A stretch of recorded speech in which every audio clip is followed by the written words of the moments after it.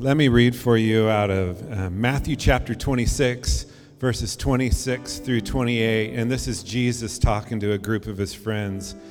And he says, "While they were eating, Jesus took bread, gave thanks and broke it, and gave it to his disciples and his friends, saying, 'Take and eat, this is my body.' Then he took the cup and he gave thanks and offered it to them, saying, 'Drink from it, all of you. This is the blood of the covenant which is poured out for many for the forgiveness of sins. I tell you right now, I will not drink of this fruit of the vine from now on until the day I drink it anew with you in my Father's kingdom.'"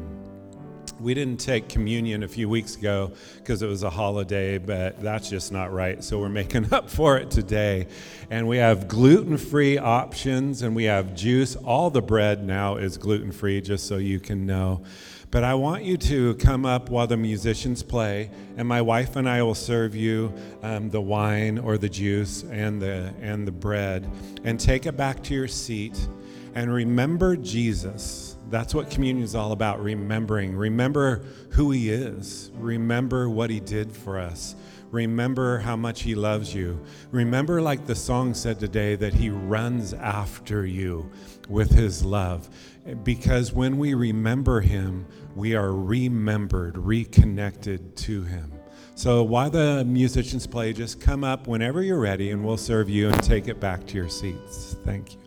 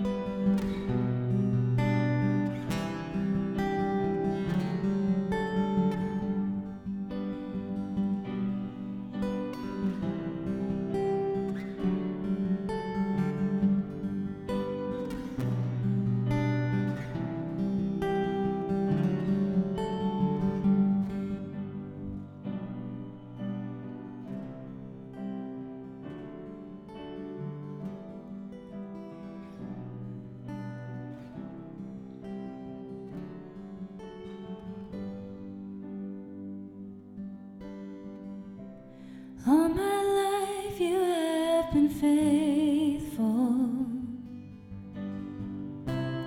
All my life you have been so, so good.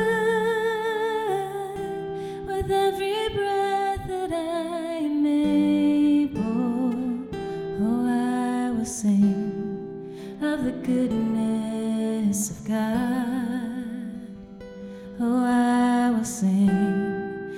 the goodness of God. I will sing of the goodness of God.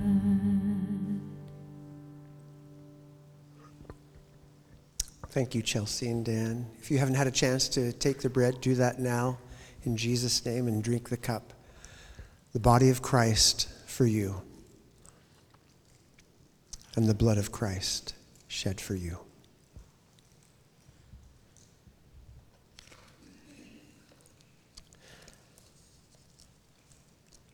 It's not every day that I receive an invitation to share a little bit from the book of Lamentations, and for good reason.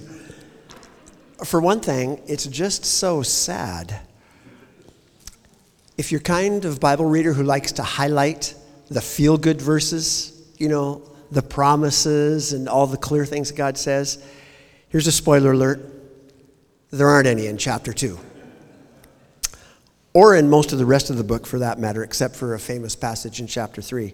But that's actually a good thing, because Lamentations teaches us how to respond to the dark times in our lives in an honest and helpful way. Another reason we don't teach out of the book of Lamentations very often is that it happens to express a worldview that's very different from the one that we learn from Jesus. And that's kind of what I want to focus on today. I'd like to share some of the steps in my own personal journey of learning how to read the Bible, particularly parts of the Bible like Lamentations, when it appears to say some kind of screwball things. So, I'm titling my thoughts today, Beyond Easy Answers, A Lamenter's Guide to the Bible. And I've just chosen 4 phrases that have been helpful for me in my own personal journey of falling more and more in love with Scripture and learning how to read it in a way that, like Tim said 2 weeks ago about Lamentations, has depth and has honesty and brings healing. Number 1. I've come to believe that Scripture is perfectly imperfect. The Bible was written by imperfect people. Richard Rohr, in his book, Things Hidden, says the Bible writers are just like the rest of us. They often seem to take 3 steps forward and 2 steps back. For example, Abraham receives the tremendous promises from God and then tries to fulfill them in a way that God never intends. And no one ever comes out and says in the Bible, Abraham, that was wrong. It's just the way it happened. Joseph saves all of Egypt from starvation, from a terrible plague. Wonderful. And then turns around and turns the whole population into a group of slaves. And again, the Bible didn't say anything about it. The miracle of revelation is not that God gave us an easy to understand, perfectly clean guide to knowing God. Rather, the miracle of revelation is that the infinite and perfect wisdom of God is revealed to us in and through our own very imperfect and finite lives. That's the miracle. It's not that God dropped this book out of heaven and poof, there it is. But that rather, God reveals wisdom in and through the messy details of our ordinary lives. So, when we say the Bible takes 2 steps backwards sometime, that doesn't mean that we can just redact or ignore the unseemly parts of the Bible. Or, as I've seen a lot of people try to do, explain them away. Oh, that's not what the Bible really says. Here's what the Bible really meant. Rather, God's message is revealed to us in people's experiences, good and bad. Richard Foster, in his book, Life with God, says that the primary message of the gospel can be summed up in 2 short sentences. So if anybody ever says to you, What is the Bible about anyway? Here it is in 2 super short sentences. God says, I am with you. Will you be with me? Now, Richard Foster is a scholar, a wonderful devotional person, someone that I trust 100%, and I cannot imagine a more accurate and clear and helpful summary of the Bible. God saying, I am with you. Will you be with me? So when the scripture writers struggle with pain and loss, the important thing is not to try to pull some nugget of truth from each and every verse in the Bible. It's like, this verse is in the Bible. It's supposed to mean something special to me. Like, one of my favorite verses in the Bible, an Omar is a tenth of an ephah. Praise God. You know, all it means is this is what an Omar is and this is what a tenth of an ephah is. Okay, good enough. So what we need to do instead is to see when Bible writers say things that sort of make us, whoa, what is that? We need to see the way that they brought the nitty-gritty of their lives, the real, the imperfect, the unadorned parts of their lives, their pain, how they brought all that to God, how they responded to God and said, yes, God, I will be with you, but here's where it's at. They learned to be with God in their confusion and suffering, and we can too. Their imperfect lives remind us that even though we are imperfect, we are a part of the story too. Number 2. That was then, and this is now. I first heard this phrase applied to the Bible by Scott McKnight in his book, The Blue Parakeet. The Bible is not monolithic. You know, you can't take a word from, say, the Apostle Paul's epistles and that same word from the Gospels and maybe that same word from the English translations of the prophets or of the poetry or of the history and just assume that that word is used the same way every time. It's not necessarily that way. The Bible was written over wildly different historical contexts, different languages, different people, different places, different times.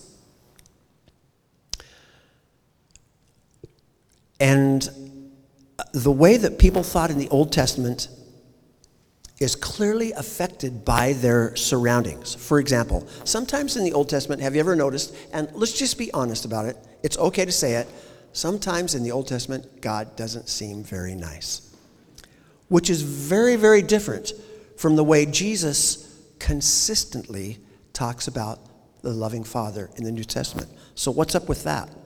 What happened? Did God change over time? Or as people used to like to say, did God get saved in the New Testament? No, rather, much of the Old Testament is set in a time and a setting where the nations surrounding Israel generally believed that the gods, plural, they believed the gods were very powerful, but inept, fickle, vindictive. They were afraid of the gods. So actually, the Hebrew Scriptures are amazing in how far they go in showing us a different kind of God. It's amazing how far the Scriptures go in showing us what God is really like. But they can only go so far to revealing the God of steadfast love. And we shouldn't be surprised about that, because God was revealing the eternal, perfect wisdom of God through imperfect, finite minds, and they could just only go so far. So humanity's moral consciousness has developed over the millennia, right? Polygamy used to be okay. Slavery used to be okay. All these sorts of things, except for some terrible examples in our current world. It's not okay anymore for empires to just go grab land and destroy people and say, your country is mine. Most of the world now realize that what's happening in Ukraine is awful. It's awful. It's horrible. It used to just be the way that people lived millennia and millennia ago. But gradually, people are going through a time of moral growth and consciousness. God communicated to Bible writers in their imperfect experience, which was all they could understand, and God communicates to us in our also imperfect experience.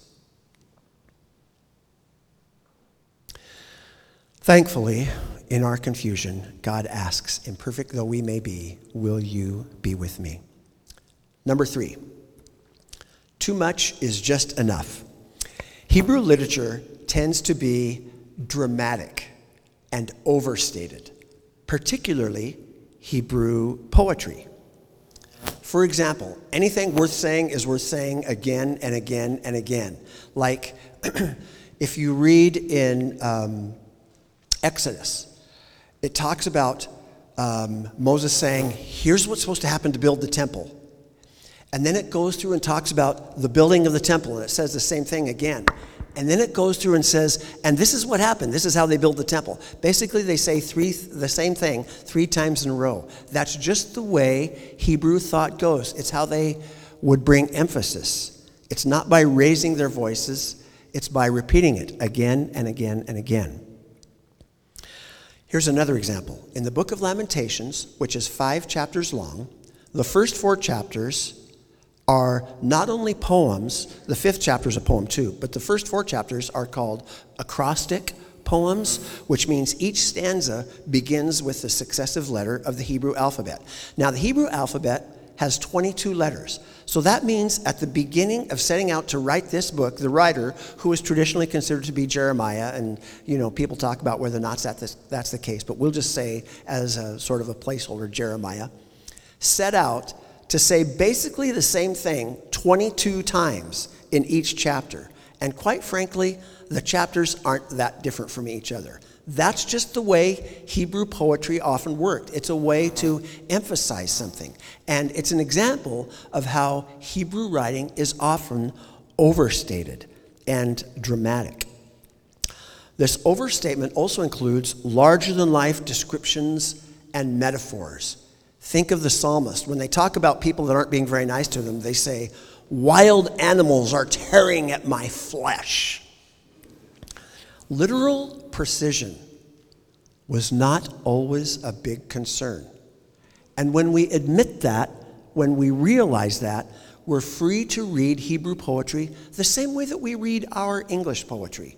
When we see these beautiful metaphors and word pictures, if we take them too literally, we miss what the writer is saying, right? And that sometimes happens when we try to make the Bible, to be a different kind of book than it really is. Number 4, stop trying to fix me. So, as we continue narrowing our focus from the whole Bible or the Old Testament to Lamentations in particular, we should remember that the purpose of lament is not to make things better. It's simply to grieve with God. And by using this phrase, I'm sure you recognize, and you've probably had this experience, where you were wanting just to share with someone the pain that you were in, and they began trying to fix you. And what do you feel like slapping them, don't you? Normally, I'm sort of the fixer. I'm the person that struggles just to listen, to be with, and I'll try to fix things. Here's a couple examples. Lament is not what we call cognitive therapy, and I love cognitive therapy. That's when you identify the lies that you're subconsciously believing, and you replace those lies with the truth that can set you free. It's a wonderful thing to do. I do it all the time. When I've been going through a time and I just realize I've been bummed, I'm not very pleasant, I'm not very happy, I'll just take some time to think, where is my head right now? I'll identify some lies. And just by speaking them out loud, I realize how foolish they sound, and I begin to replace those lies with the truth. But you know what? That's not what we're doing here. That's not what lament is. We can get to that eventually, but that's not where we're at right now. Don't rush to find explanations of how to correct wrong thinking. We need to give our feelings time to run their natural course. And when you're with someone who is suffering and saying some crazy things, ask yourself, is this a time to help them see the lies that they're subconsciously believing and to gently lead them into the truth? Or is this just a time to be present? Knowing that that other time will come, but for now, is this just a time to offer a safe place for them to grieve and for you to hear their lament? So, lament is not cognitive therapy. It's also not a path to recovery like the 12 steps, which, by the way, are awesome. But we don't lament to feel better. We lament to be with God in our suffering. If we look too hard for the light at the end of the tunnel, we ignore the darkness that we're experiencing at the moment to our own peril. Listen to the last two verses of the book of Lamentations. Restore us to yourself, Lord, that we may return. Renew us as in our days of old, unless you have utterly rejected us and are angry with us beyond measure. Boom, end of book. Jeremiah is like saying, oh God, restore us, but if not, we're done, we're toast. And he just stops there. He's very honest about the experience that he's going through. So if lament is not cognitive therapy or a 12-step process, what is it? Lament is simply being honest about our suffering and giving ourselves time to be with God in it. Lamentations is helpful because it provides an example of how someone can process their grief with God. And you know, we hear that phrase, we need to have time to grieve, we need to process our grief, we need time to feel our feelings, and we don't even know what that means. And that is one of the best things that the book of Lamentations can do for us, because it gives us an honest example of a person doing that. And we read those words and we think, ooh, how can he even be saying that stuff? Well, this is why. So let me give you an example. I'm going to apply these 4 thoughts that I've mentioned to Lamentations 2. Listen to some of the things, first of all, in Lamentations 2, that Jeremiah says about God. Here are the first 4 verses. How the Lord has covered daughter Zion with the cloud of his anger. He has hurled down the splendor of Israel from heaven to earth. He has not remembered his footstool in the day of his anger. Without pity, the Lord has swallowed up all the dwellings of Jacob. In his wrath, he has torn down the strongholds of daughter Zion. He has broken her kingdom and its princes down to the ground in dishonor. In fierce anger, he has cut off every horn of Israel. He has withdrawn his right hand at the approach of the enemy. He has burned in Jacob like a flaming fire that consumes everything around it. Like an enemy, he has strung his bow. His right hand is ready. Like a foe, he has slain all who were pleasing to the eye. He has poured out his wrath like fire on the tent of daughter Zion. I'd like to put up just a kind of a word cloud of some of the words that Jeremiah has used to describe God. And they're not the kind of words that we would normally use to describe God, or that we even like to listen to people using in reference to God. It's just not fun to think about God this way. But as I was reading those verses, could you get a sense, even in the language, in the English language, that Jeremiah in his Hebrew was writing this, how can I say it again? How can I say it again? This is what I think God has done. This is what it looks like has happened to me. This is what has happened. He says it again and again and again, and he doesn't sugarcoat it. This is what he says about God. When we suffer, our thoughts and feelings about God can go a little screwball. Let's just be honest and admit it. And let's not make it worse by feeling guilty about our feelings. You know what? God is big enough to handle our feelings. God's not going to be offended. Maybe one of the reasons Lamentations is preserved for us is so that we can see that for now, being honest with God about our experience is more important than being strictly correct and accurate about God's attributes. If we edit ourselves too carefully, if we limit ourselves to saying only the things that are precisely correct about God, we can short circuit our own process of grief. Jeremiah's primary understanding about God was that God got crazy mad at Jerusalem and destroyed it because of the people's sin. Now, again, that was then and this is now. That's the way people thought back then. It's called the Deuteronomic philosophy of history. You do well, everything good will happen to you. You disobey God, and you are toast. That's the way people thought back then. But that was then, and this is now. Or as Jesus said, you have heard that it was said of old, but I say to you. Jesus appeared as the Word of God.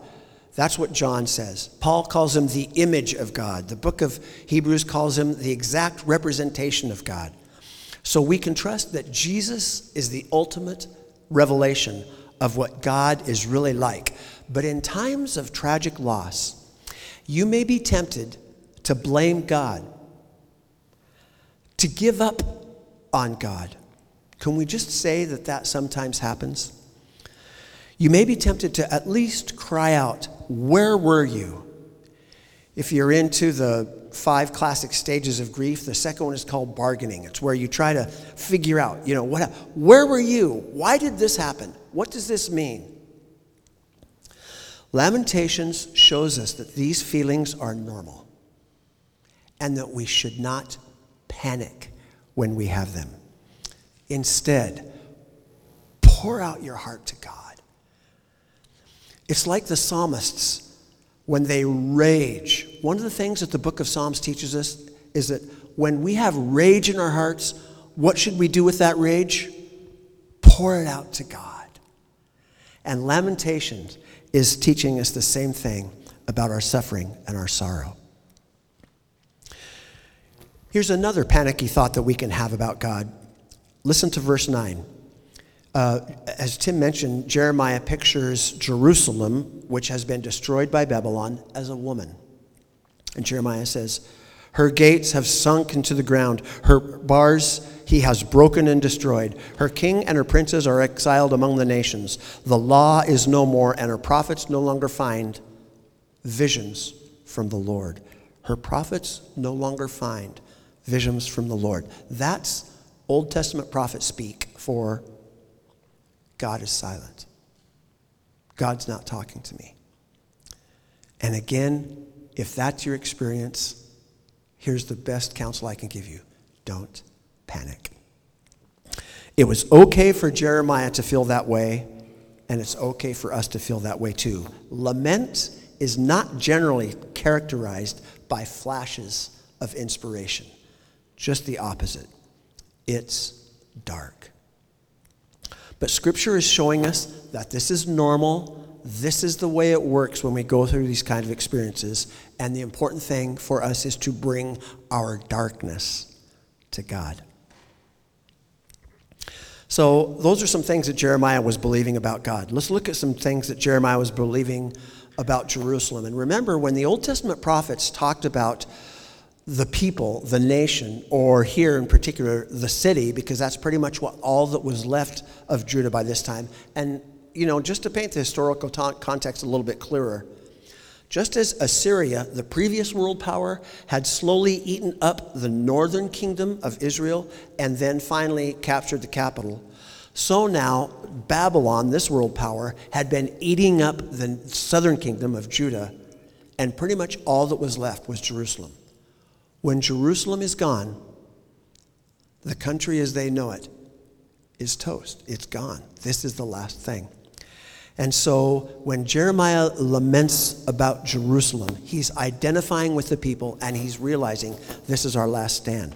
But he says, what can I say? This is in chapter 2. What can I say for you? With what can I compare you, daughter Jerusalem? To what can I liken you that I may comfort you, virgin daughter of Zion? Your wound is as deep as the sea. Who can heal you? Sounds pretty hopeless. In fact, let's put up another word cloud of words that Jeremiah in chapter 2 uses to describe the people of Jerusalem. Not very exciting, encouraging words, are they? And in some ways, they felt very literal to Jeremiah because, again, if Jerusalem falls, the country is gone. When we suffer, we can lose a sense of our own true identity, feeling like I'm just a lost cause. This is always the way it goes for me. I never win anything. Or we may feel that we're completely alone and no one understands. And you know what? In your present circumstances, with your present circle of friends, maybe no one does understand exactly what you're going through. That's one reason why we bring our lament to God. Again, when these feelings arise, don't panic. And don't ever, please, argue with yourself for feeling that way. It's possible for us to have feelings, big, intense feelings, without letting those feelings have us. We can identify our feelings without being identified by them. That's not to say that feelings aren't real, just the opposite. We can be honest about our difficult feelings because we know they don't define us. See what I'm saying? We can say this kind of stuff because this is what I'm feeling. We're not really addressing the issue of right now of, is it 100% true? It's just what I'm feeling, and that's enough. And so that's what we can go to God with. Even amid his lament, in the back of his mind, Jeremiah has this safe place. He includes descriptions of Jerusalem that I haven't included in another word cloud, but listen to these names that he calls Jerusalem. Amid his lament, this pokes through. He calls Jerusalem daughter Zion, the splendor of Israel, the Lord's footstool, daughter Judah, the Lord's dwelling, his place of meeting, daughter Jerusalem, the perfection of beauty, the joy of the whole earth. Those are phrases that Jeremiah uses to describe Jerusalem. Though his sorrow runs so deep, somewhere deeper still he knows. But this is not who we really are. And can you see how that would give him the courage to be honest about his lament? It's as if his strong sense of Jerusalem's true identity empowered him to express his agony to God and to be with God in his pain. Thanks, Pat. Can we go back to the title slide? So, here's my summary paragraph. This morning, in this nice, bright sanctuary, in the company of people who care for us, worshiping the God who loves us, we build our sense of our true identity. We are loved daughters and sons of God, blessed and chosen and forgiven and accepted, and so much more. We are living, breathing images of God. And if the time should come, or rather when the time does come, for us to bring our difficult feelings to God, we can do so with confidence, knowing that we are who we are, not because of what we feel, or not because of what we have faced, but because we are created in the image of God. Thank you, Gene. It is our habit to do a short spiritual practice after every message so the message just doesn't go in one ear and out the other. So I've asked my buddy Jimmy to come up here and lead us in a short spiritual practice today. And then I'll make a couple of announcements and we'll be off into our week. So Jimmy, take it away. Thank you. Metaphors are the air I breathe, the waters I swim in. They aren't perfect, they're just helpful and fun. So take a deep breath with me and dive in for a minute. What I'm wearing doesn't tell me who I am.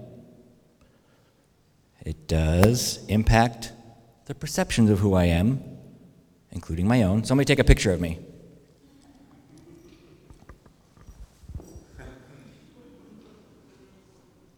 I want to see it later.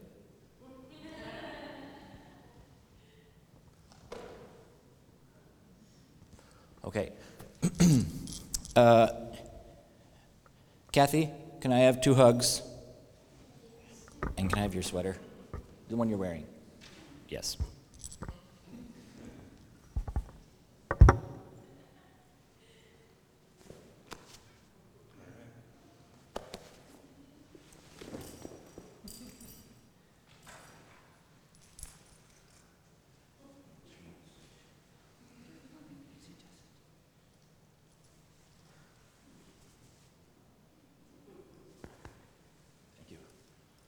Now, Kathy has given me lots of hugs over lots of years while I was wearing lots of things.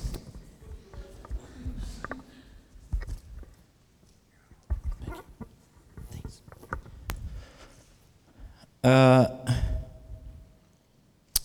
Those hugs I got from Kathy, she was not hugging my jackets. She was hugging me.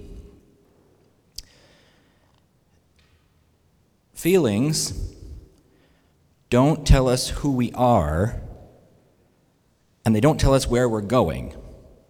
They tell us where we are. Something that I find really important to think about is God is always present, and the present inherently can't be imaginary. It can't be pretend. It has to be real. God is only real. God can only be in what is real. God can only be present with what's real. So our feelings, what happens to be in any given moment, while they are not reality itself, they are acknowledgement of what is happening in reality, and therefore that's where God can be, and that's where only God can be. So it's important to recognize and admit, how do I feel, so that I can be fully present with God. Just a side note. Let's practice something. Take a minute and let's look at our clothes right now and how they are not connected to our body. There's a difference between my body and my clothes. I can see this. And let's also remember, when I woke up this morning, I was wearing something different. That was not very long ago. Some of us last longer than others. Now, let's take 1 minute and sit and get a sense of, how do I happen to feel right now? Just, how do I feel? Not how do I want to feel, how did I feel, how would I like to feel? Let's take a second, see, how do I feel right now?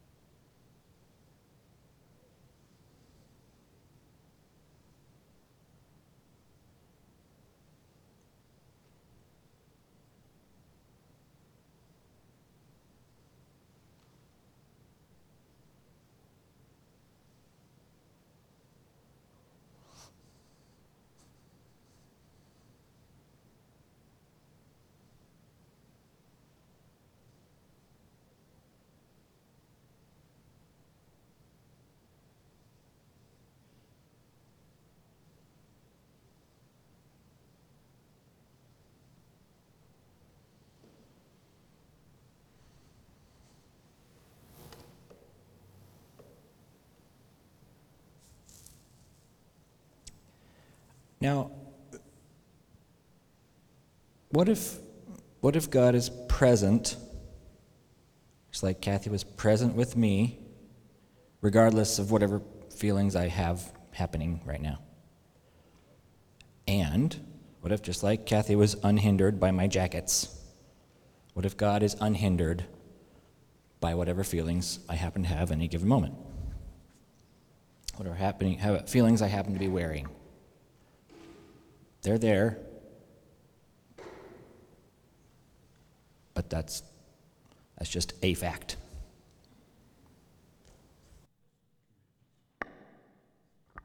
Thank you, Jimmy. Couple of quick announcements before we go today. First of all, you'll notice our treasure chest in the back. There's no cover charge for going to this church, but if you want to bring your tithes and offerings, you can give online, or you can drop it in that handy little treasure chest. We're going to have QR codes coming in the near future to help people give too. Yeah, it's a new year, but same old bills. Sorry, so we do have to keep paying those. Second of all, you'll notice a big bucket or a barrel right by there. We are donating slightly gently used clothing to the Burrito Brigade this month.